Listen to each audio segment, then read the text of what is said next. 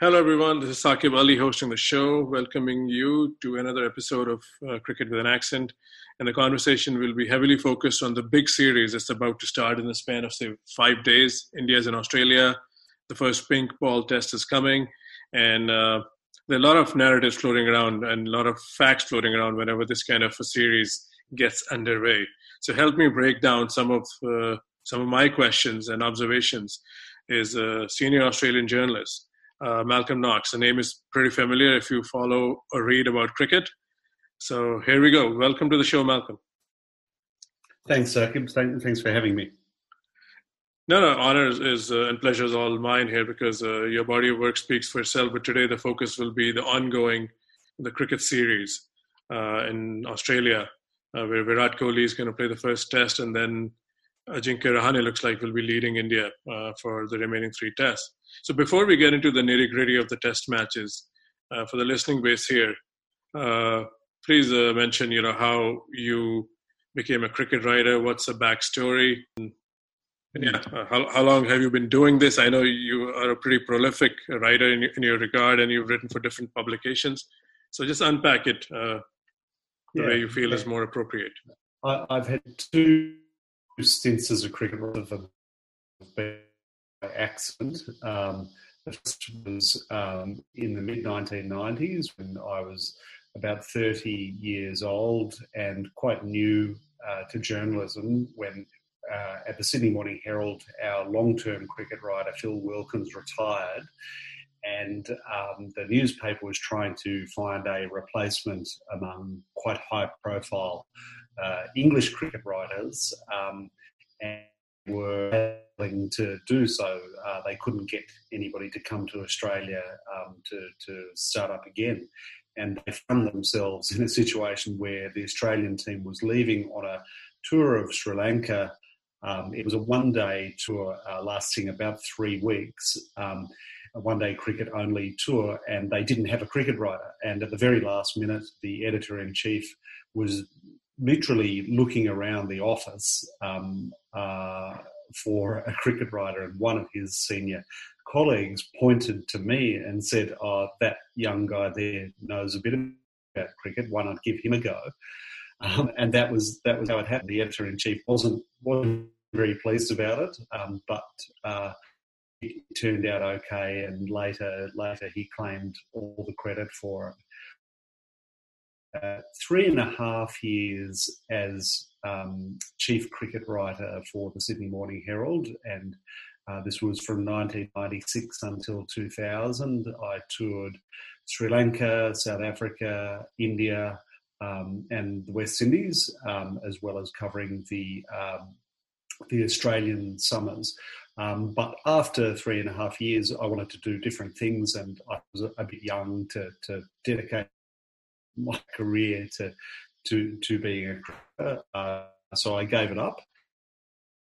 I then spent the better part of 12 years out of cricket journalism, out of sports journalism. I did occasional pieces and worked on a couple of books.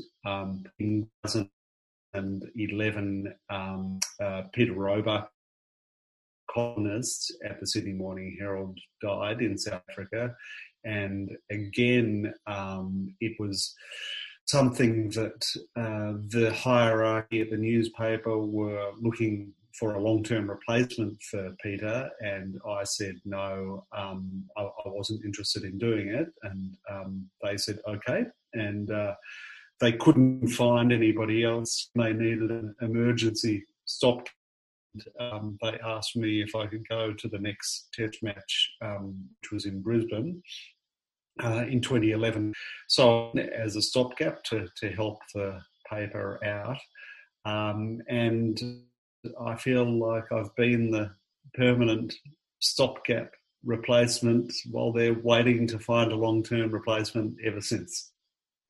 No, fair enough. So then that means cricket is not the major focus of your writing ecosystem, but how often you get to do it if you're not replacing someone? Is it something you call the shots, or it's more like assignment basis?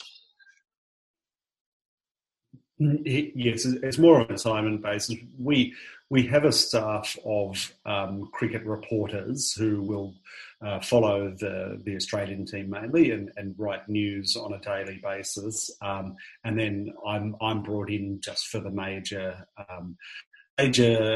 series in Australia, which is really the focus is still on Test cricket. And also I do the occasional overseas tour. So in that period since 2011, I've done a couple of overseas tours to England, the Ashes series in 2013 and in 2019. And I did go over for the IPL once in its early days. That wasn't really to cover the IPL, but it was to work with Adam Gilchrist on a book he was doing at the time. Sure. So on your watch as a cricket journalist, which goes back to 90s, where does cricket fall in the landscape of all sports in Australia? Because, growing up in India, we thought everybody's as excited about cricket as we are in India. But I'm sure then I moved to US and I saw there's like a whole variety of different sports. And especially in the US market, there's a big four sports, and sports like tennis are second tier.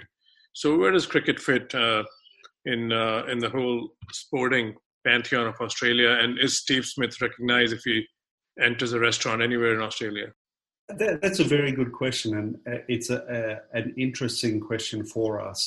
I think just giving my subjective point of view, cricket does not occupy the central place in Australian popular culture that it did up until probably the early 2000s. Steve Smith is not a recognisable national figure in the way that Ian Chappell or Dennis Lillee or Alan Border or Steve Waugh were, and that is just because the culture has changed. We're less of a monocultural country, if you can put it that way, and cricket is jostling among many other interests of Australians, non-sporting is primarily, as the generalship Australia has dropped as a per capita measured per capita. However, within the sports landscape, sports in general are shrinking in their interest in Australia. Within the sports landscape, cricket in recent years. I think the reason for that is post-digital media, we understand very much more about the numbers of people watching different sports, and the result of that has been a bit of a winner-take-all approach of media organisations and of advertisers, where once they've identified who's number one, they will throw more and more at number one, so that if you're number one, you get to be number one by a bigger and bigger margin as each year goes by. And in Australia, in the summer months, cricket is definitely number one and has become, to summarise, answer to your question, no, cricket doesn't dominate the culture, the broader culture, the way it used to, but cricket dominates the sporting culture possibly as much as it ever has. It's a very interesting response, especially you had me thinking when you said Steve Smith is not recognizable as a central sporting figure, which is fine. I accept that, from far. But then you said not in the same mold as Alan Border or, some of the other names like Steve Waugh, even Shane Warne, which is the name you didn't take. So what has caused that? And secondly, more importantly, does that also affect the talent pool of young Australians coming up? Because it was not too long ago when we would see the Australian side, people break into their early 30s and they were still world-class cricketers. Now, on the other hand, India's bench is so deep. Yeah. India can pretty much put two world-class teams. I'm not saying they will win all the time, but, the batting depth is just immense. But if you look at Australia, now they have the young, there's some young names coming. But elaborate on that. What has happened to the talent pool? Is that in tandem to what you said, that cricket has lost some of its aura or some of its appeal in the last, decade or so. Yeah, I think it's pretty clear in Australia that there's been a drive towards specialisation in elite sports. And cricket's competitors in that sense are the football codes, mainly Australian rules, also rugby union, rugby league, and football, round ball football.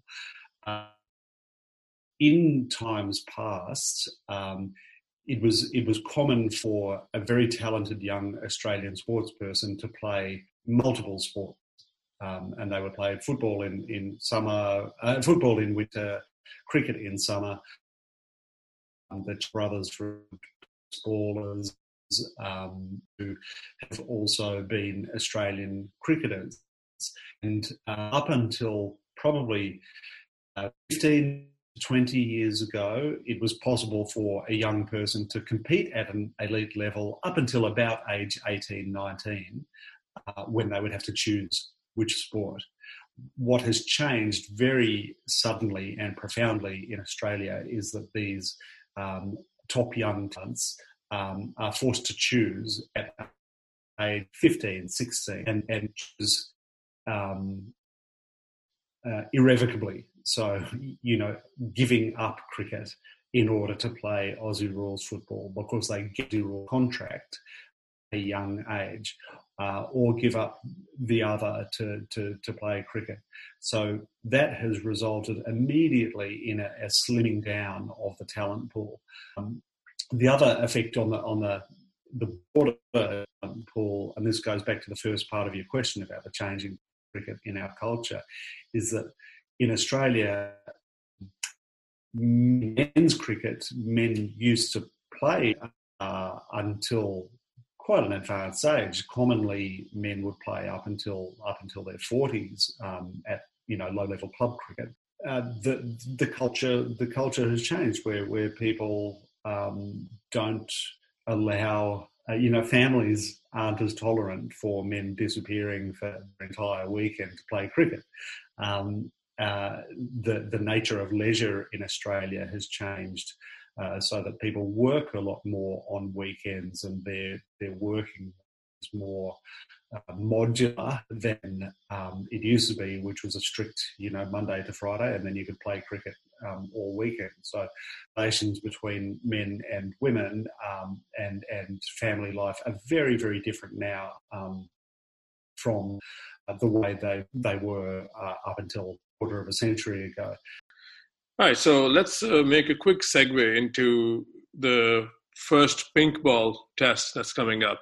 So leading into that, Australia has they were looking favourites coming in. Now David Warner's injury has ruled them out, and the young hopeful Will Pucovski, that's how we say the name, has been ruled out due to a concussion. And you wrote an article, which I'm sure you've heard some feedback, so you want to do away with the bouncer. I mean, I read it, it's pretty interesting, and, you make an argument while, it's the only sport where you're allowed to go after someone, but then you also put the other side of the argument, it's already a batting-dominated game, and you take the bouncer away in the test match, you're pretty much making it more of an advantage to the batsman over the fast bowler. So what made you arrive at this suggestion, and what kind of responses have you met from the cricket purist in your life since you wrote that piece? Well, I'm not all of the reaction, but I would imagine it would be a fairly divisive issue, and many people would say that batsmen have just got to get better at evading bounces if they don't want to get hit in the head, and it would, as you say, be a profound change in the game in disadvantaging the bowling. And I agree with all of that. I don't want to see the bouncer go.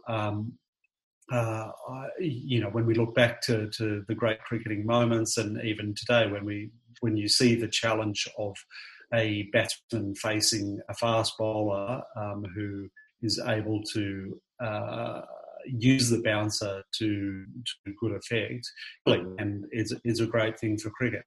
I'm not really pushing an opinion so much as saying that as our knowledge grows, we have to adapt to that knowledge, and the knowledge we're getting in the football codes about the effects of repeated long-term concussion is quite horrifying, and football codes are, again, unwillingly and to the detriment of their game as a spectacle in some ways, having to make adaptations. This is a conversation that is looming for cricket, and I'm not standing on a soapbox saying the bouncer has to go. I'm saying that cricket must deal with this, and banning the bouncer might be one ultimate result. But cricket can't run from the problem, because otherwise it will have not only legal ramifications, it will have to face the human ramifications of people who have suffered repeated concussions, encountering very serious mental health problems through their lives. And the Will Pucovski matter here has brought that into focus, which I think will accelerate the reckoning of the game with the bouncer. And if helmet technology can't be to the point where can't suffer a concussion from being hit by a cricket ball, it's hard to see. Again, this is not something I say willingly, to see the bouncer still being in the game in the future. No, definitely. And I read the whole piece, and you presented both sides, and with your case. And I'll also put the article in the show notes when I publish the podcast. So this opening dilemma now with no Warner, and so where does this give India? Does this give India hope in your view? Because a lot of people are predicting Australia as strong favourites. Even in my circles, 3-0, 4-0 Australia. I've heard this kind of prediction. So where does this leave the first test now? And that's the only test Virat Kohli is going to be playing. So where do you see the pink ball battle? Yeah, and look, I've watched India bowl with the pink ball in the tour match they're playing at the moment at the Sydney Cricket Ground, and they're fast seen as if they're coming into form. We know that Bumrah and Mohammad Shami are absolutely top shelf fast bowlers who will exploit the pink ball very well. And yes, Australia will be opening, I assume, with Joe Burns and Marcus Harris, which is not a combination that would fill Australians with much confidence against that quality fast bowling. Australia's middle order had a very, very good year last year. They do nearly always perform well on home pitches. And Marnus Labuschagne, Travis Head, Matthew Wade, and of course Steve Smith are very strong middle order. So we don't expect Australia's openers to last. It's not exactly going to be Langer and Hayden, but I think it brings the series back much closer to a 50-50 proposition. Sure. And Virat Kohli, again, what a player he is, and his growth has been, on everybody's watch, and he became, one of the best players in the game. Let me ask you a narrative question.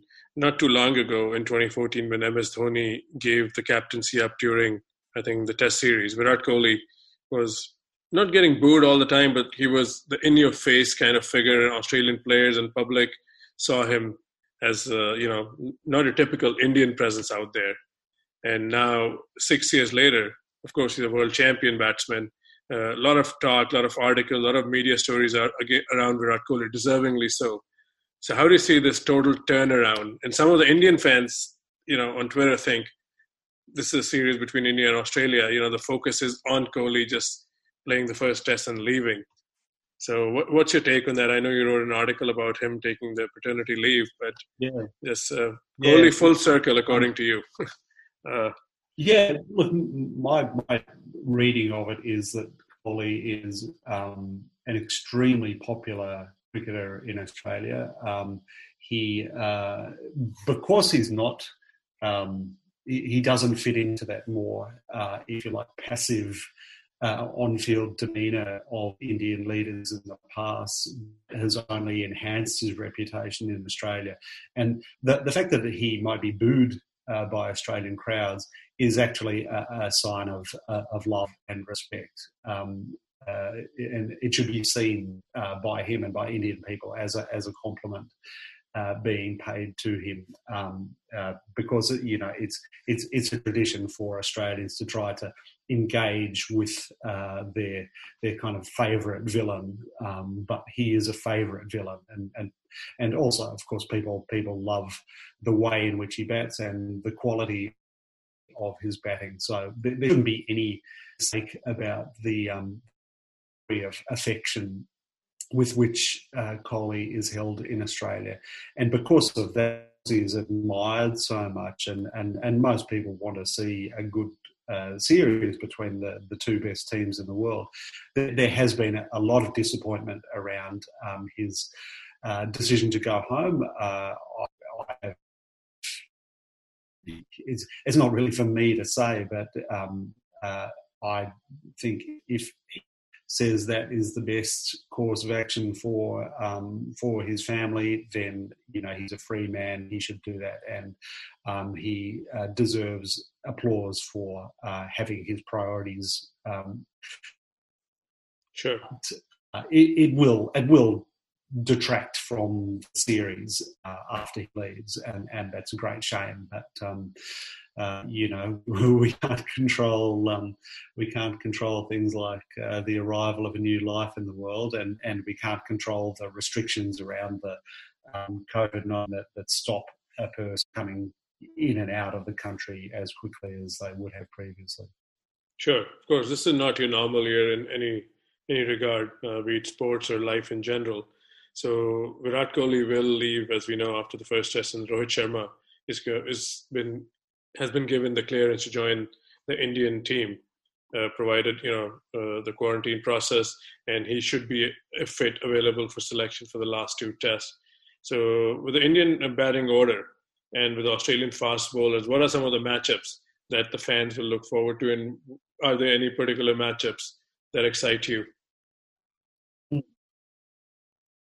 Well, 2 years ago, Kohli didn't actually score many runs in the series that India won here. He made a century in Perth, but that was it. The dominant Indian batsman was Pujara, and I think, again, Pujara holds the key to India's competitiveness in the series. If he has another good series against the same bowlers, and he did it against the best Australian bowling attack 2 years ago, we're going to have a terrific series. So Pujara, I think the key to the series, if he has another good series as he did last time, India will be very competitive.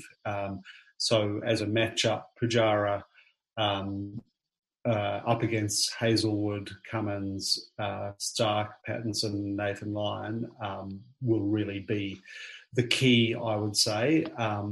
We would like, I think, to see Rahane bat well, especially once Kohli has left.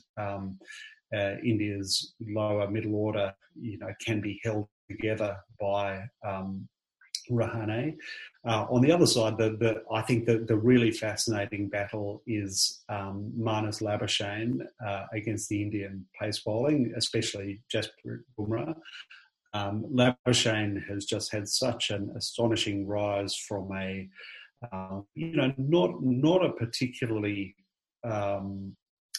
outstanding first-class cricketer 2 years ago, to somebody who now, stamped himself as one of the best Test batsmen in the world. Is that a blip, or is it something he can sustain against the best opposition? That will be the question that we're really eagerly anticipating.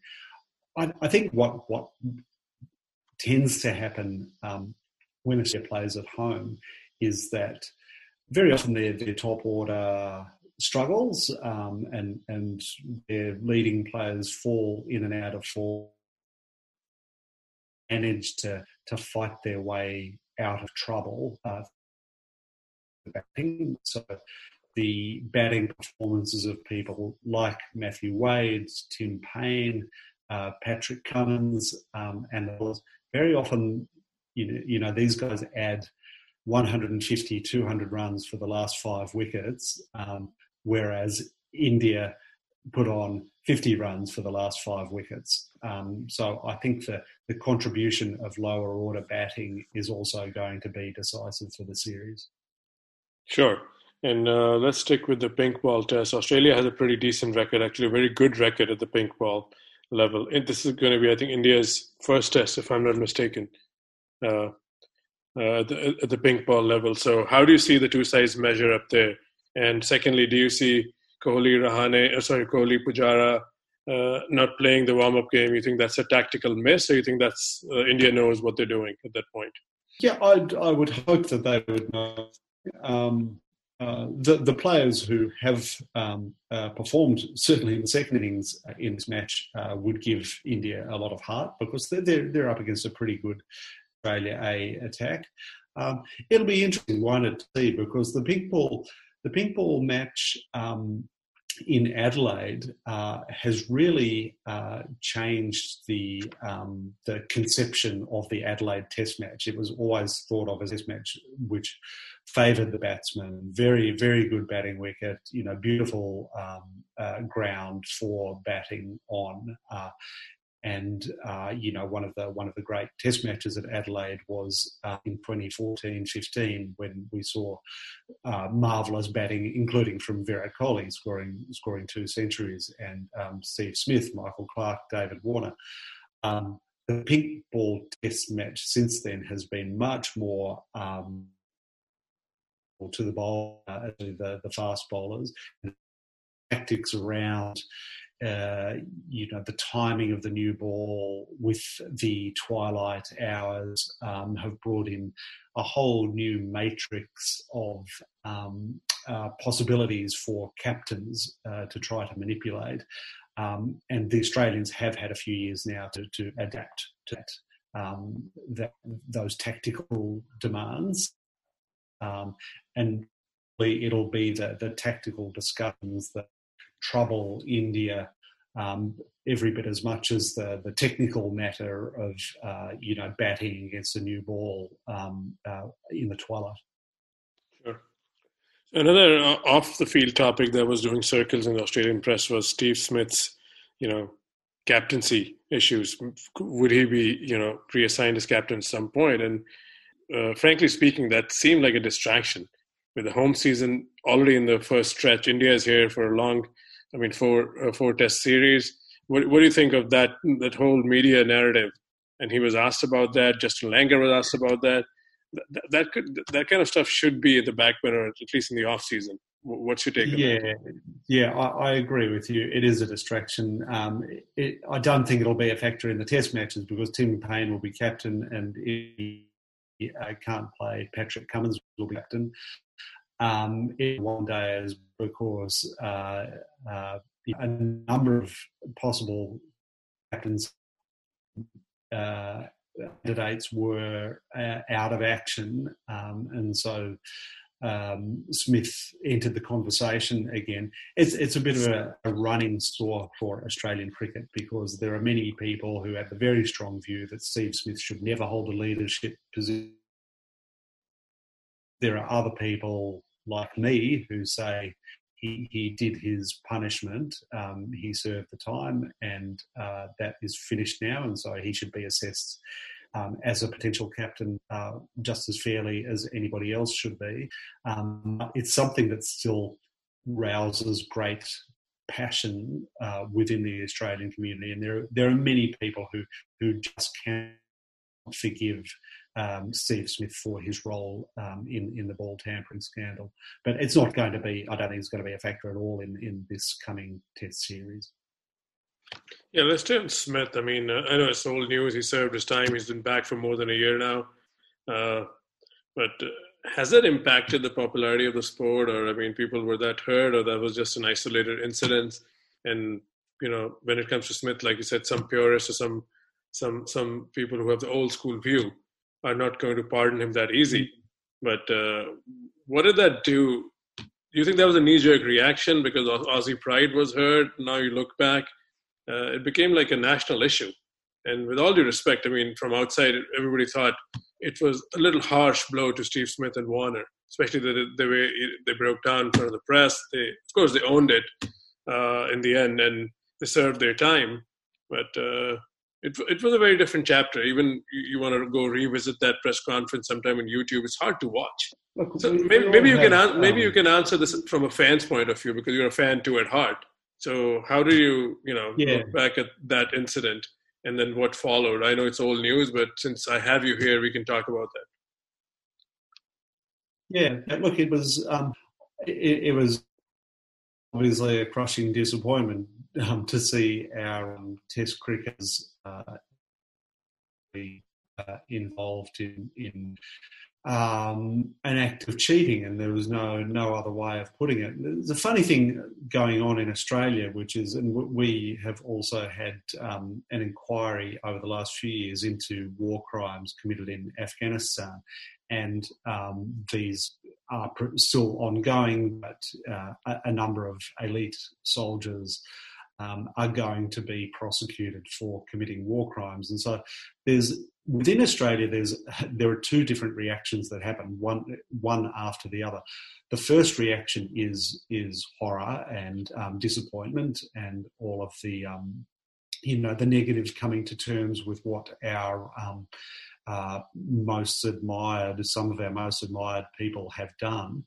And then the next reaction is a kind of a self-congratulatory or self-cleansing response of, well, at least we're doing something about it. And you hear a lot of people when they talk about ball tampering, as they do about the war crimes inquiry, saying, well, it's tough for Australians to see this happening, but other countries are not doing this, and we should take some solace in the fact that we are coming down hard on it, and we are holding people accountable for what they've done. And that byplay of emotions has sort of unwound over the last 2 years with the ball tampering thing, where Australians take a bit of pride in the fact that they rubbed Steve Smith out and David Warner and Cameron Bancroft. On the other hand, Steve Smith is still an individual, and I think deserves to be able to climb out from under the weight of those consequences. And the other component, though, as a fan, you asked me as a fan, it's I enjoy Steve Smith's batting as much as anybody I've enjoyed in the last 20 years. And I'd hate to see the captaincy coming back to him and kind of crushing him with responsibility and depriving us of a few more years of his batting talents. So purely as a cricket fan of his batting, I'm quite for him not to be captain because I think he's freer to bat without the responsibility. But from a moral, ethical point of view, I have no problem with him being captain again. Sure. again, a narrative question. If that doesn't happen, can we ever see a fast bowling captain in Australia, say Pat Cummins? Because India and Pakistan have had many bowling captains. Yeah. Australia, I don't know. When was the last time? Not on my watch. It's been Border, Waugh, Taylor, Ponting. Shane Warne should have been captain, but that's a different discussion. And now Michael Clarke and Steve Smith and Tim Paine. So Ray Linville got one. Ray Linville got one test as captain. Look, it's hard to imagine just because of the strain on bowlers' bodies. Hard to imagine him being able over the long term to be available for every test match. But he's a very worthy and admirable person, Pat Cummins, and he's popular in all quarters and uncontroversial. He would really be a unifying figure and an admired figure. And look, we thought wicketkeepers couldn't do captaincy either, and Rod Marshall was never Australian captain, in part because of this thing about wicketkeepers not being able to do both jobs. Tim Paine has shown that a wicketkeeper can handle the job and keep his playing standards up. So MS Dhoni did that for a long time. And of course, Dhoni was astonishing. So those prejudices can be broken down. Pat Cummins is a very credible candidate as captain. I think looking a couple more years down the track after Paine has retired, Alex Carey is the type of character who would, I think, be a very, very good Australian captain. He's quite a few years younger than Smith and Paine. So, it's possible if Tim Paine can keep going for another couple of years, it's possible that the Steve Smith question won't even arise, and we'll be on to the next generation. Sure. All right. So we're approaching the hour mark here. Let's wrap this up. Couple more questions. So where do you see the future of the game headed? There's always conversation, especially from the Indian board point of view. I hear a lot of discussion that IPL and T20, the revenue, that's where it's coming from. It subsidizes the long format. Do you see the one-day game to be a casualty? Because the powers will always try to keep the test cricket there, maybe at least between India, England, and Australia. And then it'll be T20 leagues all over the world. Where do you see the next 10 years cricket? And secondly, how much of pink ball cricket is here as part of the future, if you want to talk about the long version as well, which is test matches? The biggest threat for international cricket is the drop away in the performance of the second-ranked countries, if you like. 20 years ago, we had a really good depth of competitive cricket from probably 6 or 7 different nations able to compete on terms with each other. Now the drop in performance of teams such as the West Indies, Pakistan, South Africa, even New Zealand, when they came to Australia last year, they were quite poor.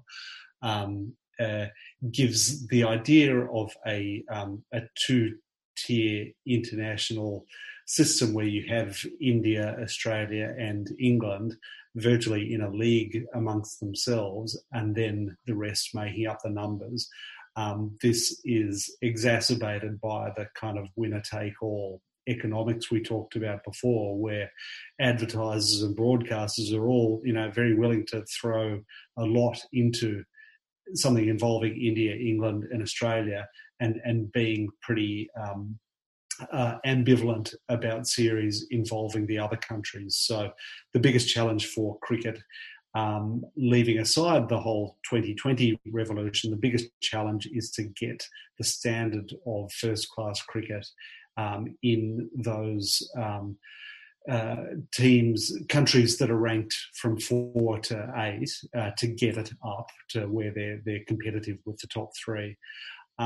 On the pink ball tests and the advent of day-night test cricket, it's one of those things where, look, I as a purist, I was never very comfortable with it when it started, but you do have to accept that some things have a kind of a historical inevitability about them, and the fans and the telecasters were always going to be behind evening Test cricket because they could watch more of it and it was more fun and fair enough. And over the last few years, as the pink ball tests have taken hold in Australia, I think there has been a gradual acceptance and an adaptation to the interesting new elements of Test cricket that this form has introduced. So India are now on board with it, playing a pink ball test in Australia, and that is to be welcomed. Absolutely, that's that's a sign of the future. So let's wrap this up by a little bit on the BBL. So how is that progressing? And you think that could be the pipeline of world-class Australian T20 players? And secondly, what can it learn from, say, like an IPL, which is flourishing after 13 years in existence? So if you want to speak a little bit about the comparison and what it can do to Australian cricket, at least in the white ball format. It probably is producing greater skill and innovation among those cricketers who are dedicating themselves to the 2020 format. The BBL is struggling as a spectacle in Australia, principally because the competition is not able to attract the star power that it was in its first couple of years. And when you look at the IPL, and we get the IPL on television here, it's you're watching the best of the best, and it's quite exciting to see Ben Stokes and AB de Villiers and Jofra Archer and Steve Smith playing in the same teams as people like Virat Kohli and Jasprit Bumrah. So the IPL is managing to, I think, make all these other 2020 leagues look a bit second-rate by comparison. And the BBL in Australia has had a pretty swift decline in viewership and other crowd attendances and other forms of, measures of its popularity. And it's very obviously because the standard of cricketers playing in it is just not exciting enough to draw people in. So, you do see at one end of the scale, you see people like Glenn Maxwell improving their T20 games and offering great entertainment. But they're playing, on a field with a few sort of no-name internationals and quite a few no-name locals. It's not thriving. Yeah, maybe that's definitely not the way. And I'm sure the powers to be who make the decisions have to sit down at some point. Each country seems to have their own T20 league, and of course, the measuring standard is on the IPL. And like you said, the star power is missing across the globe, but the IPL. So maybe a few of these leagues should collaborate together. I don't know. Maybe that's food for thought. But I think yeah, I'd like to see that. In Australia, it's just a matter of I think the broadcasters are trying to squeeze a last few drops out of this lemon that was a surprising success for them for a few years. Nobody anticipated it being so successful, and then the minute they were aware of how successful it was, it began to drop off pretty quickly. And now, they're just squeezing it. It's way too long. The season should be shorter. And as you say, if there are means of combining resources across countries to provide a higher level of competition and just more interesting names playing the game, then that is something to look at. Yeah. So on that note, I think I should thank you for sparing so much time on a Sunday morning in Australia. I enjoyed the conversation. I'm sure the listenership would look forward to what you have to say, and hopefully we can have you back on the show one day.